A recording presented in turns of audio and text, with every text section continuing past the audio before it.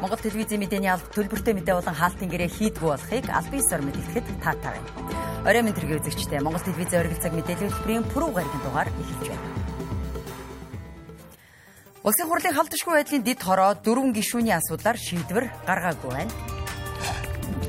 Тайшир дөрвөн богдын гол, гуйлын хөнгөн голын усан цахилгаан станцуудын 34%-ийг хувьчлана. 5 дугаар сарын 1-ээс иргэдийн хурууны хээгэр бүртгэгддэг бүх бүртгэлийг хэрэглэнээс хасна. Эдгээр болоод бусад мэдээллийн дэлгэрэнгүй өнөөдрийн хөтөлбөрөөр хүрэхээр эхэллээ. Улсын хурлын чуулганы нэгдсэн хуралдаанаар улсын нэгдсэн төсвийн 2022 оны төсвийн хүрээний мэдэгдэл, 2023-аас 2024 оны төсвийн төсөөллийн тухай хуульд өөрчлөлт оруулах тухай хуулийн төслийг хэлэлцжээ. Хуулийн хүрээнд төрийн өмчит компаниудын засаглалыг сайжруулах асуудал хөндөгдөж байгаа юм. Нийтдээ 37 төрийн өмчит компанид бүтцийн өөрчлөлт хийнэ гэж гишүүд хэлж байна. Хувьчлах компаниудын жагсаалтанд төрийн өмчит эрчим хүчний компаниуд багтсан байна. Зарим гишүүд эрчим хүчний компаниудыг хасах саналтай байгаагаа чуулганы хуралдаанд хэллээ. Засгийн газраас 3 чиглэлээр төрийн өмчийн үйлдвэрийн газруудад бүтцийн өөрчлөлт хийхээр сүүлийн жил гаруй хугацаанд судалгаа хийсэн. Энэ дагуу 37 төрийн өмчит компани 34 хүртэлх хувийг нээлттэй хувьцаат компани болгон дотоодын биржээр гарах бүтцийн өөрчлөлт оруулж ирж байгаамаа. Ер нь бол яг ингээ олон нийтэд нээлттэй гэдээ гоё нэртэй байхгүй юу? Тэгээ энэ ядуу ард түмэн чи яаж худалдаж авах вэ? Иргэд маань өнөөдөр ямар хүндрэлтэй 3-1 нь ядуу байгаа. За тэгээд 5 хүртэл нэг хүн авч болно. Тэгэхээр чин тэр 34% чинь бол нэг 6-7 гэр бүлийн гишүүд нэр дээрээ авчихад нэг бүр их болчихно. За 20-30 компанитай сайхан гарууд бол нэг 6-7 компани явуулаад өөрийнхөө компанийг болгочихно. Засаглалыг нь сайжруулах, за тодорхой хэмжээнд одоо 66-аас доошгүй хувь дээр нь төр хяналтаа тавиад за 34 хүртэлх хувийг нь одоо нээлттэй хувьцаат компани болох замаар дотоодын биржээр гаргах. Ингээд олон нийтийн хяналтанд оруулж засаглалыг сайжруулах ийм одоо 3 чиглэлүүдээр бүтцийн өөрчлөлт хийж байгаа. Хэрвээ бид нар одоо тодорхой шалтгаанууд дурдаад за өмнө нь бас иймэрхүү асуудлууд яригадаад бас л унжсэн. Энийг одоо дахин яриад ингэх юм бол энэ одоо бүтцийн өөрчлөлтийг бид хизээж амжилттай хийж чадахгүй. 34 хүртэлх хувийг нээлттэйгээр нийтэд худалдаалах компаниудын жагсаалтанд алтан улайцтай эрчим хүчний систем, баруун бүсийн эрчим хүчний системийг дамжуулах сүлжээний их үүсвэрүүд орсон байна. Харин Эрдэнэ бүрэнгийн усан цахилгаан станц баригдаагүй учраас тодорхойгүй байгаа бол Таашир, Дөргөн, Богдын гол, Гуйлан, Хөнгөн голын усан цахилгаан станцуудын 34%-ийг хувьчлахаар болж байгаамаа. 34%-ийг хувьчлаад иргэдийн хяналтанд оруулна гэсэн саналыг бол зарчмын хувьд дэмжиж байгаа. Гэхдээ эрчим хүчний компаниг бол анхаарах зүйтэй нэг. За хоёр дахь нь бол 20-д замын компани бол энэ дотор байгаа юм байна. Ер нь 34%-ийг авч байгаа хүн бол ашиг хүрдэхийн тулд хөрөнгө оруулалт хийн шүү дээ. Эрчим хүчний салбарын харьяа төрийн өмчит компаниудын хувьчил дээр хангах тусгай зөвшөөрөл эзэмшигчийг бол хувьчлахыг тодорхой хэмжээгээр за бусад тусгай зөвшөөрөл эзэмшигчдэр бол хувьчил явуулахыг бол татгалцсан байгаа. Дэмжээгөө. За энд хувьчлах тодорхой хувийн хувьчлах төрийн өмчит компаниудын жагсаалтанд бол үйлдвэрлэгч, дамжуулагч, за түгээх тусгай зөвшөөрөл эзэмшигч нар орсон байгаа гэдгийг би хэлье. За дамжуулах тусгай зөвшөөрөл эзэмшигчийн хувьд бол эрчим хүчний тухай хууль болоод үндэсний аюулгүй байдлын зөвлөмжөөр 100% төрөл байх ёстой. Мөн төсвийн тодтголын дагалдах хуулиудад гишүүдийн зарчмын зөрүүтэй 80 гаруй санал гарсан байна. Үүний нэг нь агентлагуудын орлогч дарга нарыг цөөлөх байлаа. 100-аас дээш хүнтэй агентлаг орлогч даргатай байх санал байнгын орон дээр дэмжигдсэн ч 400-аас дээш хүнтэй агентлаг нэг орлогчтой байхаар оруулж ирснийг улсын хурлын гишүүн зэрэг сөрөг байсвартай байгааг илэрхийллээ. Агентлаг төрийн өмчийн байгууллагуудын орлогч дарга нарыг цомдох асуудал яриад байгаа юм. Тэгээд ажлын хэсэг бол 400-аас дээш болвол дэд даргатай байж болох нь. Би энийг бол шууд сангийн сайд нар аргагүй л өөрсдөө нөгөө гайл татврынхаа хүний тоог мэдчихэж байгаа. Гайл татвар 200-400-аас дээш хүнтэй агентлаг байгаа шүү дээ. Тэгээд сангийн сайд ирэх асуудлын хүрээнд байгаа агентлагууд нь дэд даргатай үлдэл бусдын дэд даргагүй болох нь л дээ. Ягжилж арчин баримтмаар л байна. Би бол ажлын байнгын орон дээр 100-аас дээш ажилтнтай бол нэг одоо дэд даргатай бай гэдэг зарчмын зөрүүтэй санал гаргасан. 400 гэж байгаа. Нилээд 400 хүнтэй агентлаг гэсэн зүйл байгаа. Нилээд хэдэн байнгын орон дээр 100 гэдэг зүйл зүүн хүнтэй болгосон ийм саналууд дэмжигдсэн. Тэгээ 100 авах юм уу, 400 авах юм уу, эсвэл огт байхгүй авах юм уу гэ ярьж байгаа бас засгийн газрын зүгээс орлогчдынхоо тоог бууруулах гэсэн энэ чиглэлийг дэмжээ. Тэгээ 100 гэсэн арай л бага байна уу да гэж ярьж байгаа 400 болгосон. 2019 онд батлуулсан төсвийн тухай хууль дээр норм нормативыг барих асуудал мөрдөгдөхгүй байгаагаас агентлаг төрийн өмчт компаниудын дэд дарга орлогч дарга нарын тоо нэмэгдсэн гэдгийг гишүүд шүүмжилж байлаа. Улсын хурлын гишүүн Амар Төвшин, Алтан Хуйг, Баатар Бэлэг, Ган Хуйг нарын бүрэн эрхийг түтгэлзүүлэхээр өчигдөр халдшгүй байдлын дэд хороогоор хуралдсан ч тодорхой шийдэлд хүрч чадаагүй. Гишүүд яллагдагчаар татсан тогтоолтойгоо бүрэн танилцаагүй, дэд хорооны эрц бүрдээгүй, хуулийн байгууллагаас нэмэлт материал аван зэрэг шалтгаанаар шийдвэр гаргаагүй байна. Уг асуудлыг хуулийн дагуу ажлын 5 өдөрт багтаан хэлэлцэх учиртай юм. Хуулийн хугацаа эх даваа гарагийн 14 цагт дуусгаар байгаамаа. Тиймээс өнөөдөр маргаашин дотор халдшгүй байдлын дэд хороо шийдвэрээ гаргаж холбогдох байнгын оргоор хилцэх шаардлага үүсэж байна. Халдшгүй байдлын дэд хороог улсын хурлын гишүүн Нямагийн инх болд даргалдаг. Тэрбээр коронавирусын албар авсан учраас хуралдаанд биеэр оролцох боломжгүй болоод байгаамаа. Дэд хорооны гишүүд хугацаанд багтаан шийдвэрээ гаргана гэдгийг хэллээ. Олон хороо асуудлыг шийдэж шүү дээ. Ердөө парламентын байнгын хороо дэд хороодууд ямар эрсээ бүрдүүлж байна, ямар одоо санал гарч яана олон хороо асуудлыг шийдсэн бол тэр нь одоо явна. Гэхдээ улсын хурлын гишүүний халдшгүй бүрэн эрхийн асуудал яригдж байгаа учраас хамгийн олон удаа сонгогдсон 5 гишүүний бүрэлдэхүүнтэй энэ дэд хороо бол бүрэн бүрэлдэхүүнээр асуудлыг ярьж шийдэх зөв зүйтэй гэсэн ийм байр суурьтай л байна. Гишүүн нэмж тодруулах нухацтай тодруулах асуудал байгаа гэж. Өчигдөр мөнх хөргөл гишүүн хийсэн мэдээлэл бол нэгдсэн бүгд мэдээлэл гаргасан байгаа шүү дээ. Өнөөдөр хорогдох тоо одоогор гараагүй. Авилга албан тушаалтай холбоотой асуудлаар өмнө нь ийм олон гишүүд шалгадаж байсан тохиолдол ховор. Бүрэн эрхийг түтгэлзүүлэхээр болсон Баатар Бэлэг, Амар Төвшин, Алтан Хуйг, Ган Хуйг нараас гадна хөгжлийн банктай холбоотой нэр бүхий гишүүдч бий. Улсын ерхий прокурорын мэдээлэлээр хөгжлийн банкны асуудал маш олон жилийн өмнөөс шалгагдаж эхэлсэн. Нийт 42 хүнийг яллагдагчаар татсан гэдгийг хэллээ. За энийг бол мөрдөх байгууллага, мөрдөгч, хянжгаа прокурор шийднэ. Тухайн хүмүүс, тухайн одоо нэр бүхий улсын хурлын гишүүд хэрвээ буруугүй гэж байгаа бол тэр буруугүй гэдэг үндслэлийн өөрөө буюу өмгөөлөгчөөрөө дамжуулж мөрдөх байгууллагад л ярих ёстой. Тэрнээс одоо таач тэр, бийч тэр энэ хүмүүсийн гэмортой асуудлыг би шийддэг хүн биш. Та бүхэн шийддэг хүмүүс биш. Тэрийг мөрдөх байгууллага шалгаж байгаа. Тийм учраас мөрдөх байгууллага шалгаад ямар байдал тогтоогдсон гэдгийг мөрдөх ажиллагаа дууссаны дараа шийдэгдэнэ. Зайлшгүй яаралтай оруулж ирэх ёстой.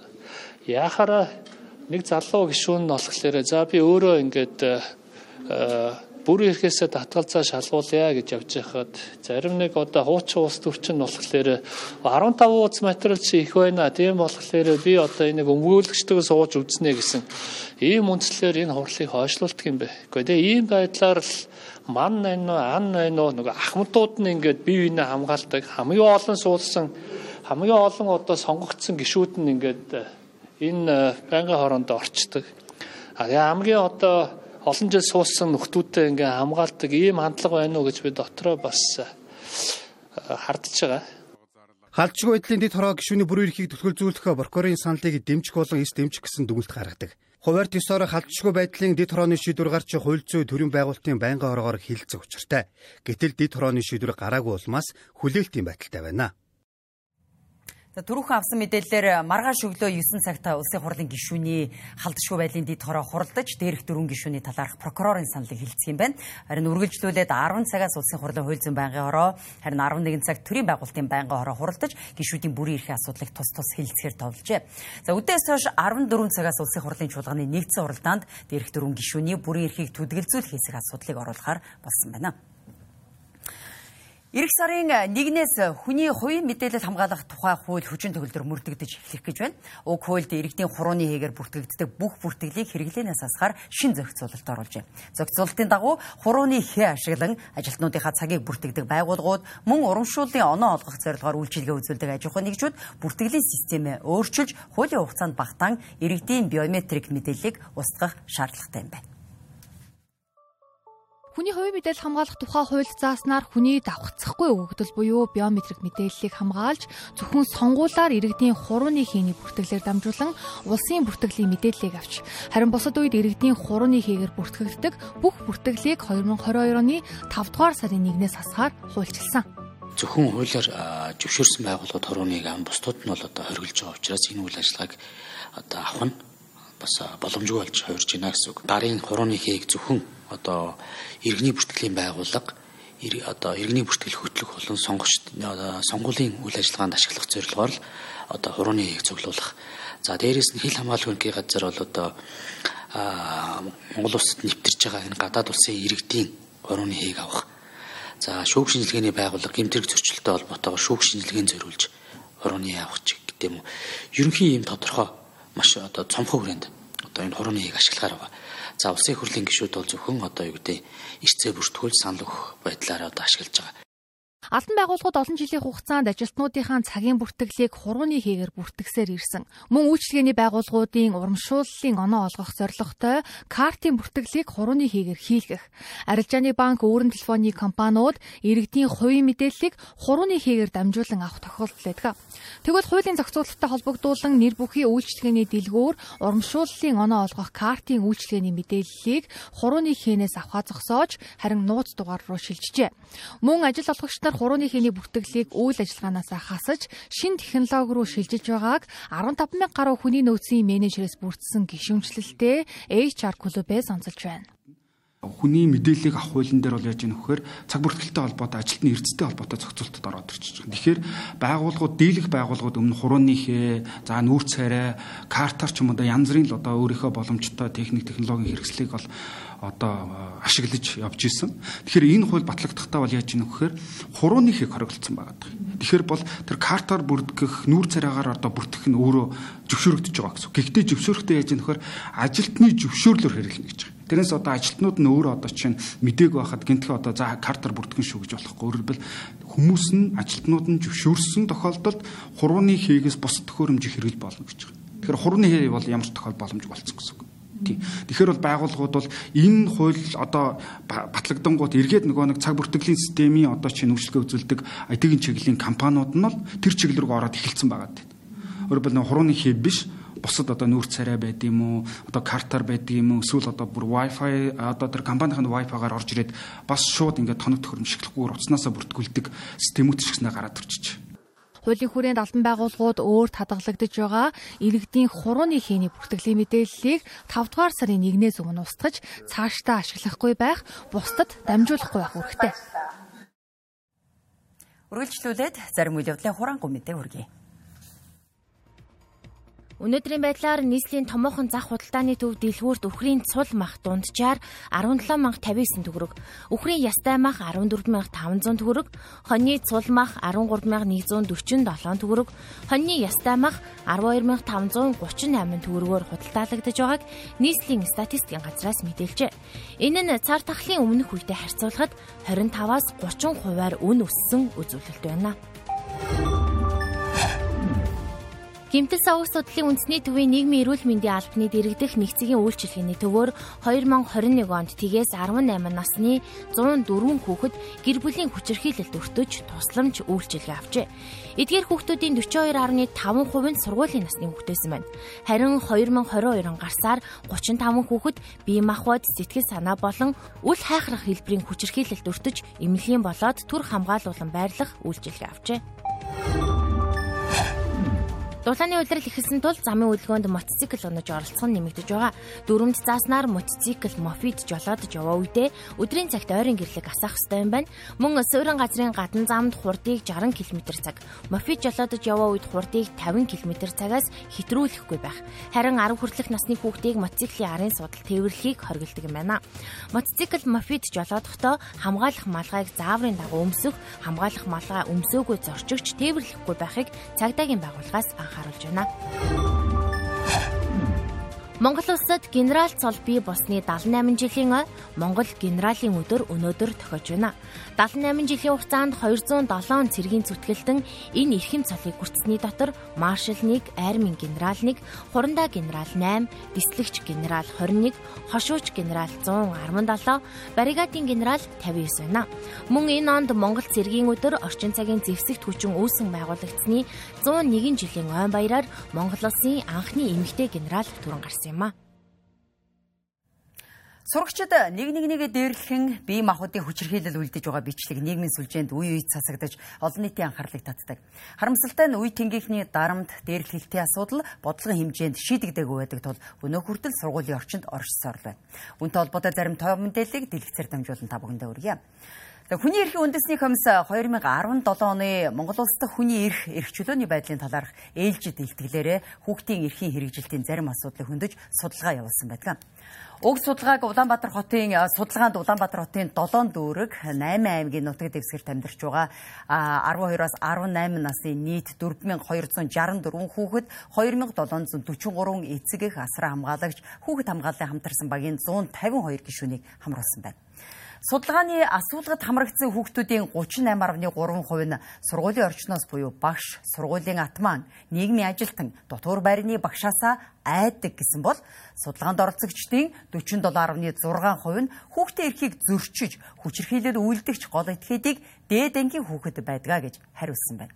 Тиймээс 2024 онд боловсролын хөтөлбөрөөр шинжилэхээр бэлтгэл хангаж байгаа энэ үед сургалтын хөтөлбөрт үе тэнгийнхний дарамт дээрлэхэлтээс ангид байх хичээлийн агуулга, хүний эрхийг хамгаалах чиглэлээр хүүхдүүдэд бага наснаас нь ойлголт өгөх олон улсын туршлага нэвтрүүлэх шаардлагатай байгаа юм. Үндэсний хэмжээнд хийсэн судалгаагаар 4 сурагч тутмын нэг нь сургуулийн орчинд ямар нэгэн байдлаар хүчирхийлэл өртгөх их дүгнэлт байдаг байна. Тэр дундаа бага дунд ангийнхан үе тэнгийнхний дарамт ялгуурлалт хамгийн ихээр өртдөг гинэ. Ялангуяа дунд ангид. Тэгээ эдгээр одоо ялгуурлан гадуурхалт гэдгийг юу гэж ойлгоод байгаа юм гэхээр найз нөхөрлийн харилцаан дээр яриад одоо шил би чамтай найзалж хагаад өөр хүүхдтэй найзлан тийм ээ. Тэгэхээр ийм нөгөө хүүхдэд маш их асуудал болж очдөг. Магадгүй томцол бид нар юу одоо сүртэй те найзалж илээж нөхөрлж илээдэг салж илээдэг гэдэг үгүй. Тэгэхээр эндээс хүүхд маш их тийм ялгуурлан гадуурхлыг дээрлэхлийг мэдрээд байгаа байхгүй. Тийм. Ингийн юм шиг хэрнээ зүгээр ерөөсөө л надтай найзалж хагаад найзаа болох. Тэр байтугай одоо цахимд те надтай чат бичиж байгаа надтай одоо найз биш болох ч гэдэг. Намайг блок хийх гэдэг бол тэр хүүхдэд бараг сэтгэл зүйн асуудлын үндсэн шалтгаан тэр болчихно. Үе тэнгийн дарамт дээрлэхэлтийн эсрэг асуудлаар сурагчдад бага наснаас нь ойлголт өгч суур шалтгаантай тэмцэх шаардлагатайг их сурвалж онцолж байна. Тэгэхээр үе тэнгийн дээрлэлтээс нэг бол одоо багасгах гэсэн ойлголт бол байхгүй. Ерөнхийдөө талсан зогсоох үйл ажиллагаа зохион байгуулахдаа юу хийх ёстой вэ гэдгээр юуны өмнө одоо хүүхдэд чадваржуулах, ганцхан хүүхдээ биш эцэг их багш нараа чадваржуулах ажил байх хэвээр. Тэгээ нөлөөллийн үйл ажиллагаа байх хэвээр.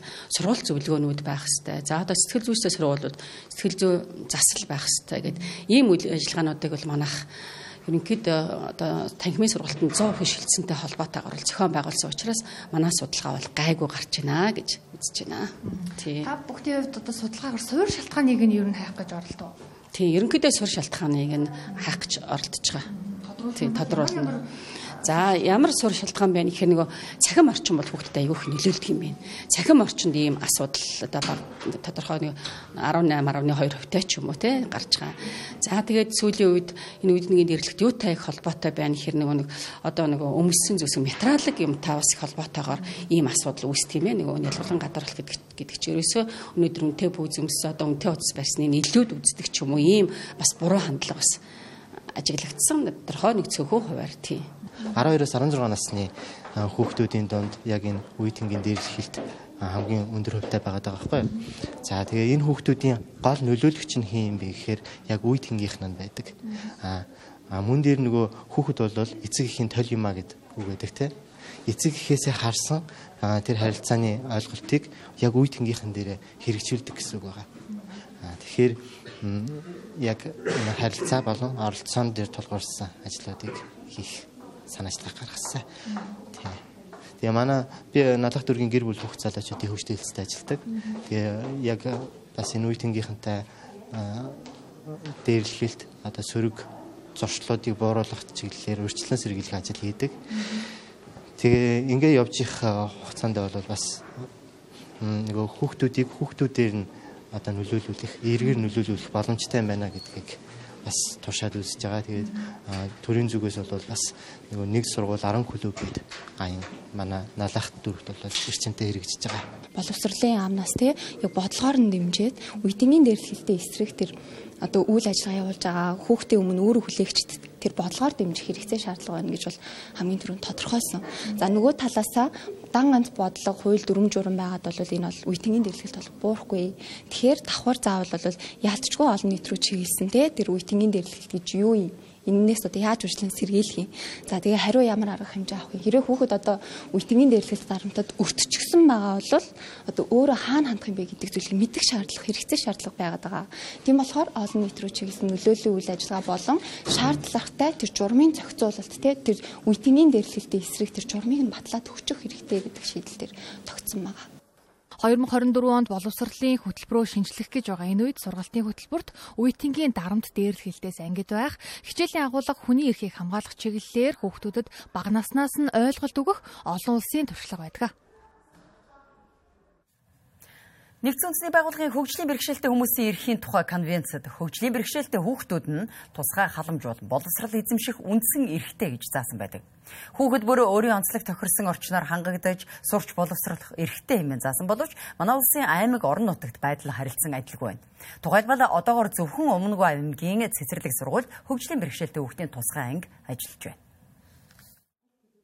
Одоогийн байдлаар 21 аймгаас зөвхөн Өмнөгүй аймаг орон нутагт анхдагч болж хөгжлийн бэрхшээлтэй хүүхэд суралцах боломж бүрдүүлсэн. Харин бусад аймгийн хувьд хөгжлийн бэрхшээлтэй хүүхэд суралцах боломж хангагдаагүй. Энэ нь орон нутгийн хүүхдүүдийн тэгш хамрах, сурах, боловсролын асуудал харилцан адилгүй байгааг илтгэж байна. Аймгийн хувьд бол яг тусгай хэрэгцээ төгтөд зориулсан бүлэг танхим гэж байхгүй. За манай аймгийн мандал сургууль дээр одоо сая жишг зүгээр одоо тусгай хэрэгцээ төгтөд зориулсан тийм танхим гэж төслийн шугамар нээгдсэн. Яг одоогоор бол бүр тэнд одоо хүүхдээ аваад ч юм уу бүр үйл ажиллагаанд бүр чигдэрсэн юм бол байхгүй. Тэнд ажиллах багшийг бас бид нар бэлтгэх шаардлагатай.